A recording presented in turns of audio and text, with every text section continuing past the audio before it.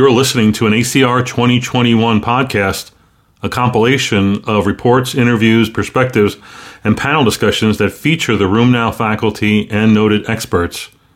Hope you enjoy. Hi, this is Bella Mehta reporting from New York for RheumNow. I'll be speaking about disparities in lupus patients. Specifically, we'll discuss the abstract number 0768, which describes community-level poverty and length of stay in children hospitalized with pediatric lupus. Prior studies have demonstrated an alarming healthcare disparities in adult patients with lupus, which include high disease severity and activity amongst Hispanic and Black patients. Pediatric studies have demonstrated similar racial disparities. However, socioeconomic disparities such as income level have not been well studied in pediatric lupus. The authors here studied the kids inpatient dataset from the year 2016, which is the largest all-payer pediatric inpatient dataset in the US. They identified children between the ages of 2 to 10 with ICD-10 codes. And the primary outcome of the study was length of stay, and the primary exposure was median household income for each zip code. This income was then divided into 4 quartiles, with income quartile 1 being the poorest and income quartile 4 being the wealthiest. They identified a total of around 1,500 pediatric lupus hospitalizations, and these children had a mean age of 16. There was a high female predominance, around 84%, and the cohort was represented by a diverse patient population, 36% Black, 27% Hispanic, and 14% white. There were higher proportions of minority patients in the low-income quartiles compared to those of the high-income quartiles. Also, private insurance coverage was much more in the highest income quartile as expected. However, one of the most important takeaway from this is that in the unadjusted analysis, income level was not associated with increased length of stay. However, after adjusting for multiple covariates of interest such as race, ethnicity, age, sex, prolonged length of stay was specifically increased in the second lowest income quartile, but not in the lowest income quartile, which is the poorest. Also, the adjusted mean length of stay was higher in the lowest and the second lowest income quartile compared to all of the other quartiles. Thus, coming from low income communities seem to have a disadvantage in terms of length of stay amongst these hospitalized lupus children. While this may be an effect of mediation by race, the second lowest income group seemed to have the worst length of stay, which was statistically significant. There may be a lot of factors that play a role in length of stay, but this may also reflect that those which were in the lowest income group may be protected because they have some more resources such as community support, which are not available to the second lowest income group. And they likely missed assistance because of strict guidelines from the government or the healthcare system. And thus, we as a community need to take care of all of these patients, irrespective of what income quintile they come from equally. And thus, this is an important study reflecting the need to improve equity in pediatric lupus patients. Thank you so much for listening. And for more update, follow me on Bella_Mehta on Twitter. Thanks. Hi, I'm Jack Cush, reporting from ACR 2021, the virtual meeting. Yesterday, a great abstract was presented during the plenary session by Dr. John Hanley. John has been working on the area of neuropsychiatric lupus for many years. He's from Dalhousie University in Nova Scotia. This presentation was about functional connectivity, enhanced blood-brain barrier leakage, and cognitive impairment in lupus. Simply stated, this is about cognitive abnormalities in lupus being linked to blood-brain barrier abnormalities, and that's actually all very subclinical in patients that we would otherwise characterize as having neuropsychiatric lupus. My studies in the past that looked at this showed about 50-55% of patients actually do have features of neuropsychiatric lupus, except we don't go so far as to diagnose them. It's only when they get these dramatic presentations of psychosis and seizures and other, focal and global findings do we get that diagnosis. In this study, they had almost 150 patients that they assessed. They did functional MRIs on them, and they did blood-brain barrier permeability assessments using diffusion contrast enhanced MRI, a much more sensitive tool than the usual Q-albumin, which I'll talk about at the end.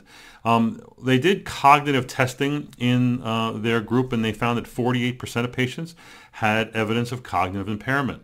A lot of questions from the audience were, how many people had lupus erythematosus or actually had neuropsychiatric lupus? And the answer was almost very few. So this is sort of a subclinical finding that you have to go after, but half the patients had evidence of cognitive impairment.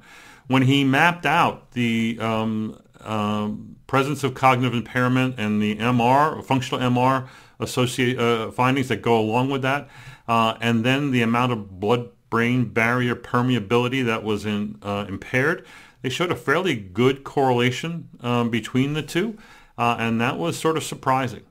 And I think that this kind of data really calls for basically more research in the area. Again, they had 48% with a cognitive abnormality. I'm reading some of the conclusions from the study. The bottom line is a lot of these tests we don't really have. We don't do functional MRIs. We don't have these tools for blood-brain barrier leakage and permeability problems. So we can do MRs, but they're often fairly non-specific if we do that. And we don't have many studies that have looked at the utility of PET scanning and SPECT scanning in these patients. And it'd be an expensive way of finding out information that we wouldn't really know what to do with. So what can you do? I think we need more research from John and others that are working in this field. If you want to know about blood-brain barrier, the simple measure is the Q-albumin. When you do a CSF spinal tap on a lupus with suspected cerebritis or infection or metabolic changes that affect the brain, you should get an IgG index. You get a Q-albumin. Q-albumin is normally less than 9. About 20% of lupus patients will have a slightly elevated between 9 and 15, but really high Q-albumins greater than 15, and I'm talking like 30, 50, 100, are usually due to infection and vascular events, strokes, and antiphospholipid-mediated events. Q-albumin is the CSF albumin times 1,000 divided by the serum albumin. Again, normally less than 9, but, and it's okay in cerebritis to be a little bit elevated. And the number of patients that they had in their population that had blood-brain barrier permeability abnormalities wasn't high. It was less than 20%. So it could be that Q-albumin number between of 9 and 15, about 20% of what I've seen in the past. That might jive with that result that he has there. But we don't have this. We need to have more research in this area. But it's good to make this correlation, because if this is in fact contributing, if autoantibodies, for instance, are leaking across from the serum into the CSF and mediating neuropsychiatric disease, and maybe it's something that we could therapeutically challenge in the future. Hope you enjoyed this abstract. See more on RheumNow. Hi, this is Dr. Robert Chow from Northern Virginia, reporting live from ACR 2021 for RheumNow. I'd like to share with you a really interesting abstract in the world of psoriasis and psoriatic arthritis, and it is abstract 944. And this focused on the microbiome again. And we know that up to 30% of psoriasis patients can progress into psoriatic arthritis. There's a thought that there's this discordance in psoriasis and psoriatic arthritis suggests potential epigenetic or environmental factors playing a role. There's also evidence that the microbiome has a significant impact on psoriatic disease pathogenesis. So the question is what are some of the factors contributing to the transition from psoriasis to psoriatic arthritis? We know initially it could be dependent on factors such as obesity, maybe biomechanical stressors, infections, or even genetic factors such as relatives and HLA-B27 allele. But is there a second hit, maybe like a trauma, comorbidities, or a microbiome-related event even? And this study try to characterize the host microbiome relationship by studying the gut and skin microbiome. And I think the really interesting thing is this was a monozygotic twin study that were discordant for psoriatic disease, meaning one twin had psoriatic disease and the other didn't. And I think it was the first of its kind. So stool and skin swabs were collected from 9 sets of monozygotic twins, and one who had, of course, psoriatic disease and the other being unaffected. And these studies then underwent metagenomic and RNA sequencing. And again, they found ruminococcus was reduced or virtually absent in the gut of psoriatic patients. And this may be related or associated with psoriatic disease. They also found 2 pathways that were upregulated, including the tetrahydrofolate synthesis pathway. And lastly, they also noted microbiome differences, even in healthy appearing normal skin of psoriatic patients, and a decreased diversity compared to the unaffected twin. I think, we are obviously seeing more and more microbiome studies every year at these conferences. And there's a few questions that still remain.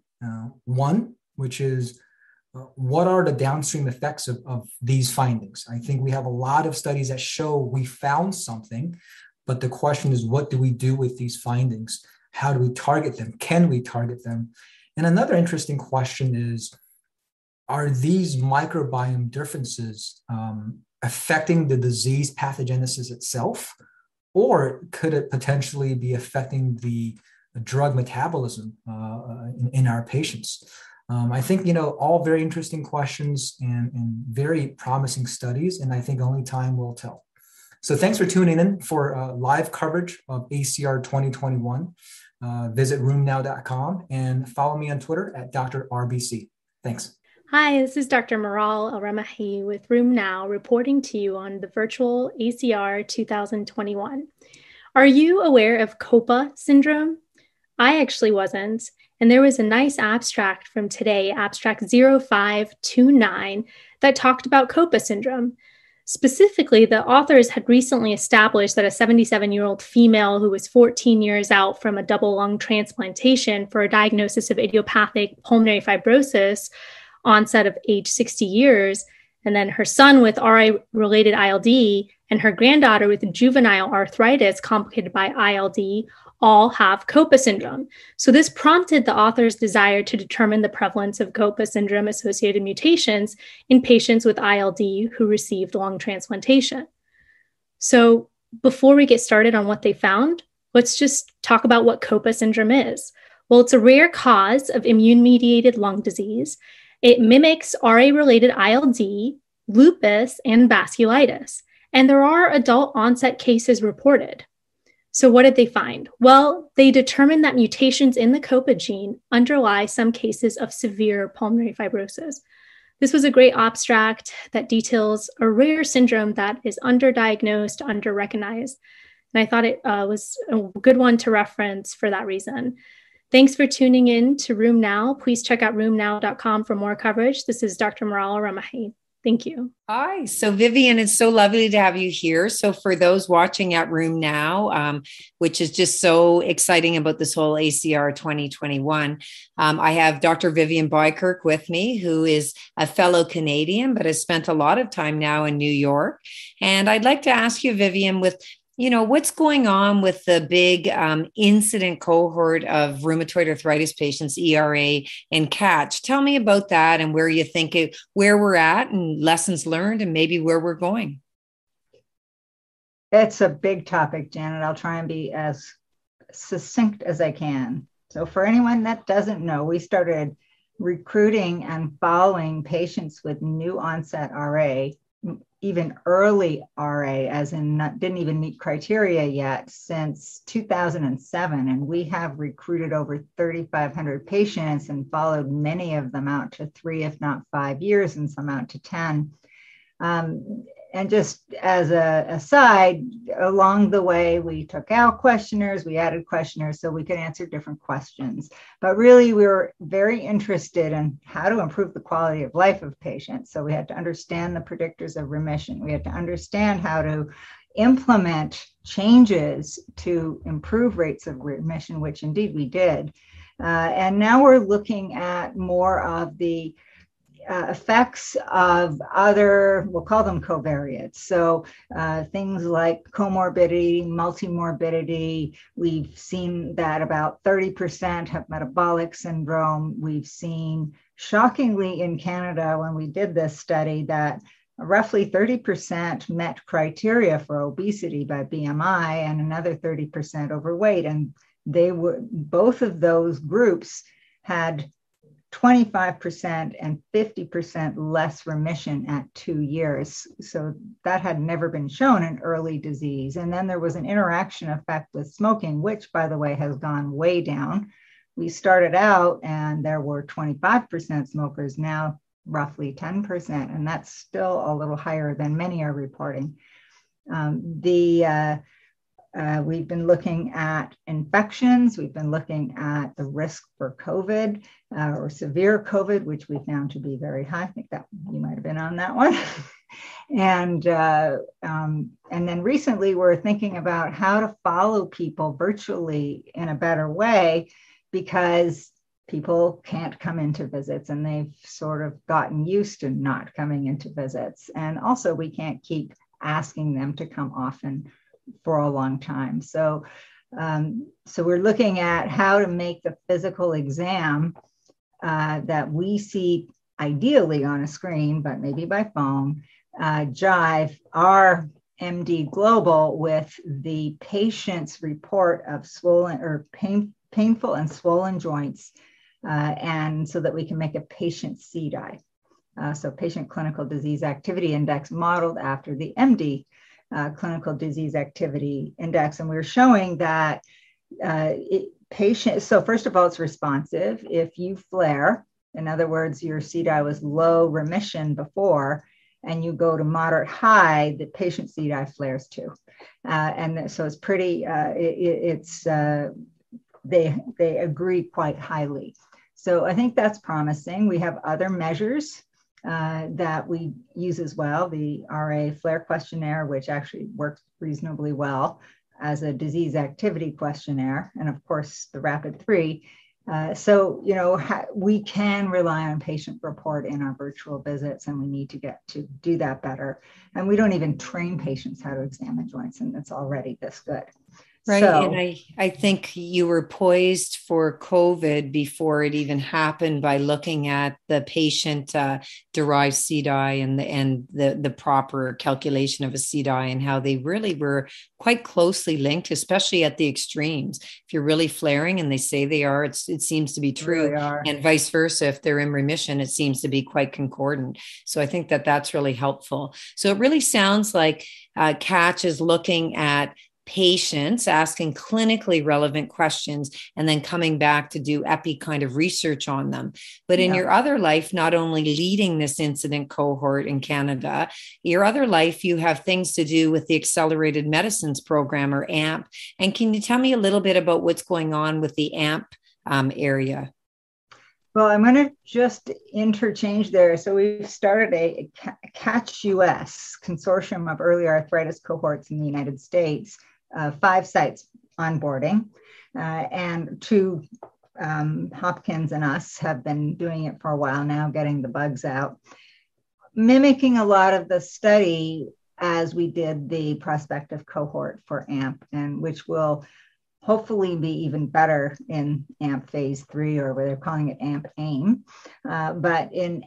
We had 3 phases in AMP. They get it all started, teach people how to do synovial biopsies, a lot of rooms doing it, and put together a study, and then develop all the SOPs and test all the pipeline analytic methods, which just completely changed every 6 months, because almost like they cubed in terms of the amount of sequencing that could be done at once.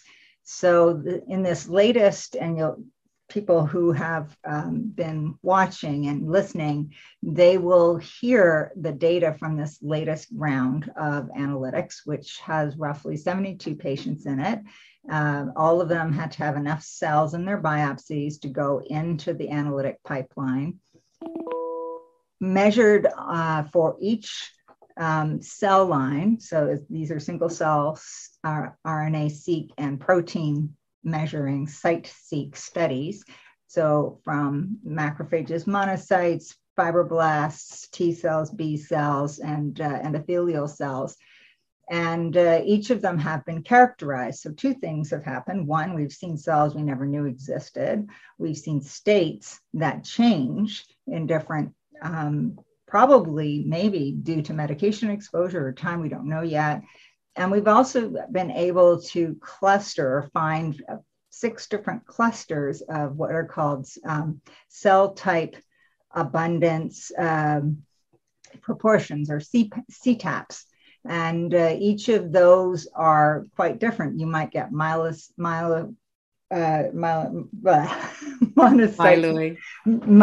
line, thank you, and fibroblasts in one. You might get very T B cell enriched in another, but it will be there'll be CD4, and then you'll see another one where it's CD8 with a lot of granzyme. So we're sorting through all of these, what seem to be discrete reconstructed RA groups that somewhat associate with clinical findings, but not entirely. So all of that still needs to be understood. I think there's still a chasm between clinical findings and what is seen on histopathology and in the joint. And I think my personal opinion is that we need to better characterize the patients, because we know that 35% of them will complain of a non-articular pain syndrome, because we give body pain diagrams to everybody. And most of those are regional, probably tendinopathies or whatever. And about 6 to 9% are quite widespread centralized pain. And we can't correlate synovial findings with that phenotype. So we need to do better. Right. So it really sounds like, to wrap it up, that we're getting closer to personalized medicine, and some of these different groups of cell types at single cell level and sequencing, that maybe eventually we'll find a drug that would be more appropriate, or a better durability of a medication. Maybe combinations, right. One that targets each of even complement. We haven't even studied that yet, but ones that target but don't worsen safety in combination. I think that's where we're going. And then, of course, managing the non-direct synovial-itis that is experienced in other parts of the body, which there's a lot of injury, as you know. It's the first side effect of going on a TNF inhibitor, back pain. You lift something up because you think you're still strong, and you get back pain. So these are the challenges. Right. Well, I think, your name is, like every ACR, your name is all over the place in a great way. So I thank you very much for sharing your insights. And this will broadcast on Room Now, and we'll have everybody that's listening to follow some of what you're doing with the cohorts throughout the next several years and maybe decades. I can't wait to implement what our colleagues are doing. There's all kinds of new autoantibodies to look at. Yes. It's very exciting. A lot of interest in lupus and anti-interferon antibodies. I don't know if that happens in rheumatoid. So I think we have a lot to do. I agree. I'm pumped. You're aimed, and we're both catching up. So thank you very much. Thanks, Janet. Hi, David. Welcome to the TNF panel. It's you and I this evening to talk. Can you tell us who you are and your Twitter handle? Yes, David Liu from Melbourne, Australia. And you can get me at Dr. David Liu, Dr. David Liu. Good to be back and chatting TNF inhibitors with you, Janet. Yeah, well, it's been an interesting day, although there was an awful lot of diseases discussed, which is the beauty of the ACR. We can learn so much. But have you got a TNF highlight for today? Yeah, and I know we'll get on to oral surveillance eventually, but I think an abstract which was a little bit neglected, but I think was important, was data from Correvitas, what used to be known as the Corona Registry. And so looking at real-world US data, in this case in rheumatoid arthritis patients. And it looked at TNF inhibitors versus IL-6 inhibitors, and particularly at monotherapy. It did look at combo as well, but I'm interested in the monotherapy bit because we've seen randomized controlled trials, ADACTA looking at tocilizumab versus TNF inhibitors. We've seen MONARCH looking at sarilumab and TNF inhibitors, and both have shown that there's an advantage if you're not on methotrexate to go with the IL-6 inhibitor versus a TNF inhibitor. And I think that's always been a bit of a key point for IL-6 inhibitors. But does that actually wash out in real world practice? Because real world practice, as we know, is often quite different to how things look in trials. And so, in fact, if you look at this Corrivitas data, things were basically the same between TNF inhibitor monotherapy and IL-6 inhibitor monotherapy. Nothing to pick between the two of them. From memory, low disease activity was at an adjusted odds ratio of 0.99. So really, I think perhaps sometimes there's a little bit too much made of the differences between our drugs. We've fundamentally got a lot of good drugs, and I don't think that even if you can't take methotrexate, that you should veer away from a TNF inhibitor. Well, I think that that's really interesting because it does go against, as you say, against the clinical wisdom. I thought what was interesting were really, this is an indirect kudos to TNF inhibitors and how they perform with respect to COVID. So there were actually two abstracts. So one was earlier on, abstract 87, really from some global registries looking at inflammatory arthritis, but also Crohn's, psoriasis, et cetera. But mostly IA made up the data. And then one that Professor Choi presented today on behalf of his group looking at the NHS in Wales. And that was abstract 990. And both of them, although the purpose of them wasn't exactly, they wanted to look at COVID outcomes and how patients did and how shielding sort of made less COVID infection occur in our IA patients in Wales. But both those two abstracts actually showed that, if anything, patients on a TNF inhibitor not only did as well as their peers, in general, they did better. And maybe there's something to it. So it's just something to keep in mind that we are worried about drugs like rituximab, but the TNFs seem to fare well. These are non-randomized, but they're consistent study amongst study. So I think that's a highlight for TNF inhibitors and a good safety message for our patients. So if we shift gears and talk a little bit about oral surveillance, I'd like to kind of think your take on what we've learned, not about a JAK or tofacitinib in particular, and the higher dose in particular. I think I'd like to ask you more, what would our take home of a study like this be on these serious adverse events, MACE, malignancy, VTE, serious infection? What is your take home on a TNF inhibitor? The patients were on mostly etanercept and rest of the world, but in North America, adalimumab. So we really had two comparisons, although they were put together. But what would you be able to tell your patient who's on a TNF inhibitor when they're asking about safety from these data that we just heard about today? Janet, it's really interesting. I think that I've never heard more about the cardioprotective effects of TNF inhibitors than I have in the last couple of days.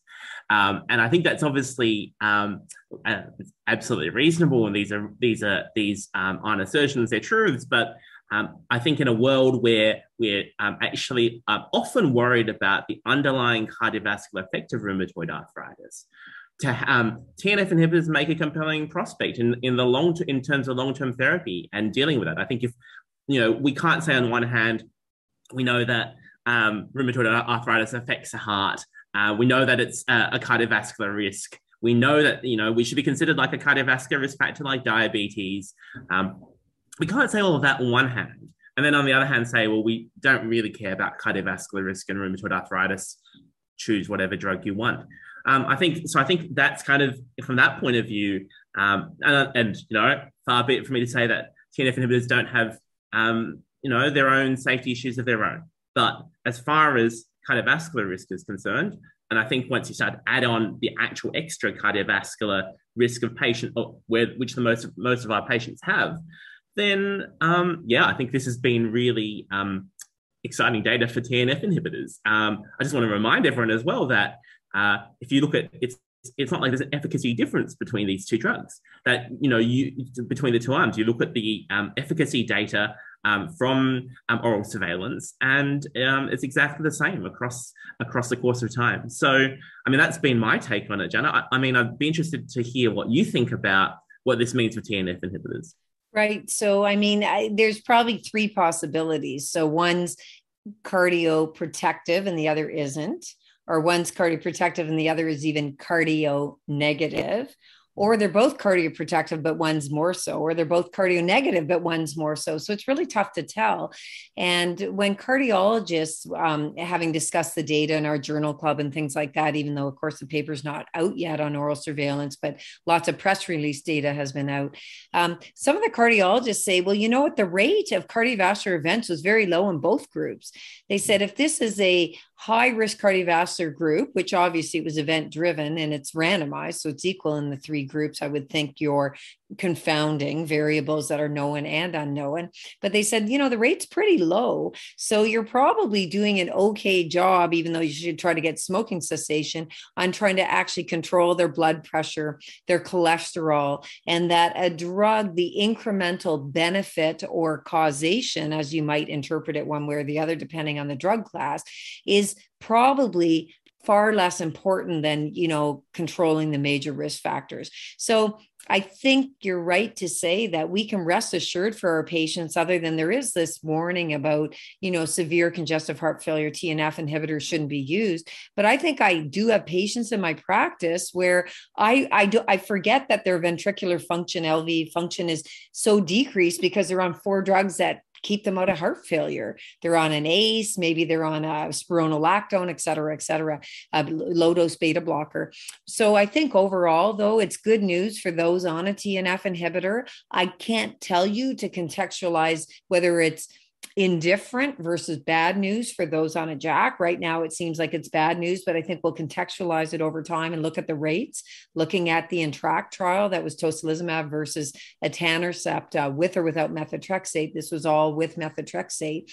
The hazard ratios were almost similar. They were almost the same of tocilizumab compared to TNF. So again, numerically higher on tocilizumab, but met that non-inferiority. But the actual event rate it was still low, but it was higher on INTRACT. But 10 years ago, maybe we didn't have as many co-meds like lipid lowering drugs and things like that. So I think we'll probably see a lot of reviews, a lot of editorials, letters to the editor that will help contextualize. But I agree, this has been a good day for TNFs on the things that we've discussed. Well, you know, I think, you know, all drugs allow good days as well, right? That's right. Absolutely. But it's good. You know, it's, as you said the other day, it's our old friend. We know it well, and we continue to use them. And I think we can improve durability and look at risk factors. We're already, you know, having very little TB because we screen for it. Serious infection, we sort of know what to do if a patient's looking like they're sick, or we avoid it in the worst case scenarios of multiple serious infections of a lot of our advanced therapies. So I think we're learning a lot on how to treat our patients and their comorbidities and multimorbidities effectively. And TNFs are helping us learn some of that. Oh, I mean, I think it'll be interesting as well, because we will have some real world data as well to look at. And maybe people do behave a little bit better when they know they're in a clinical trial. And maybe that is important when it comes down to cardiovascular risk. Maybe that's why the event rates are low. We've had enough experience with tofacitinib and with all the JAK inhibitors we have enough globally to be able to start to look at these data and to start to try and draw some conclusions. So I'm sure this hasn't kind of run its course, and it's interesting that I think when it comes to oral surveillance and the malignancy component, you know, looking at what the real world data show versus what the trial shows may well be a little bit different. So let's see. I mean, I think let's see similar kind of things wash out with cardiovascular risk. We will wait and see. So always a pleasure talking to you. And everyone, please continue to follow us at Room Now. Thank you.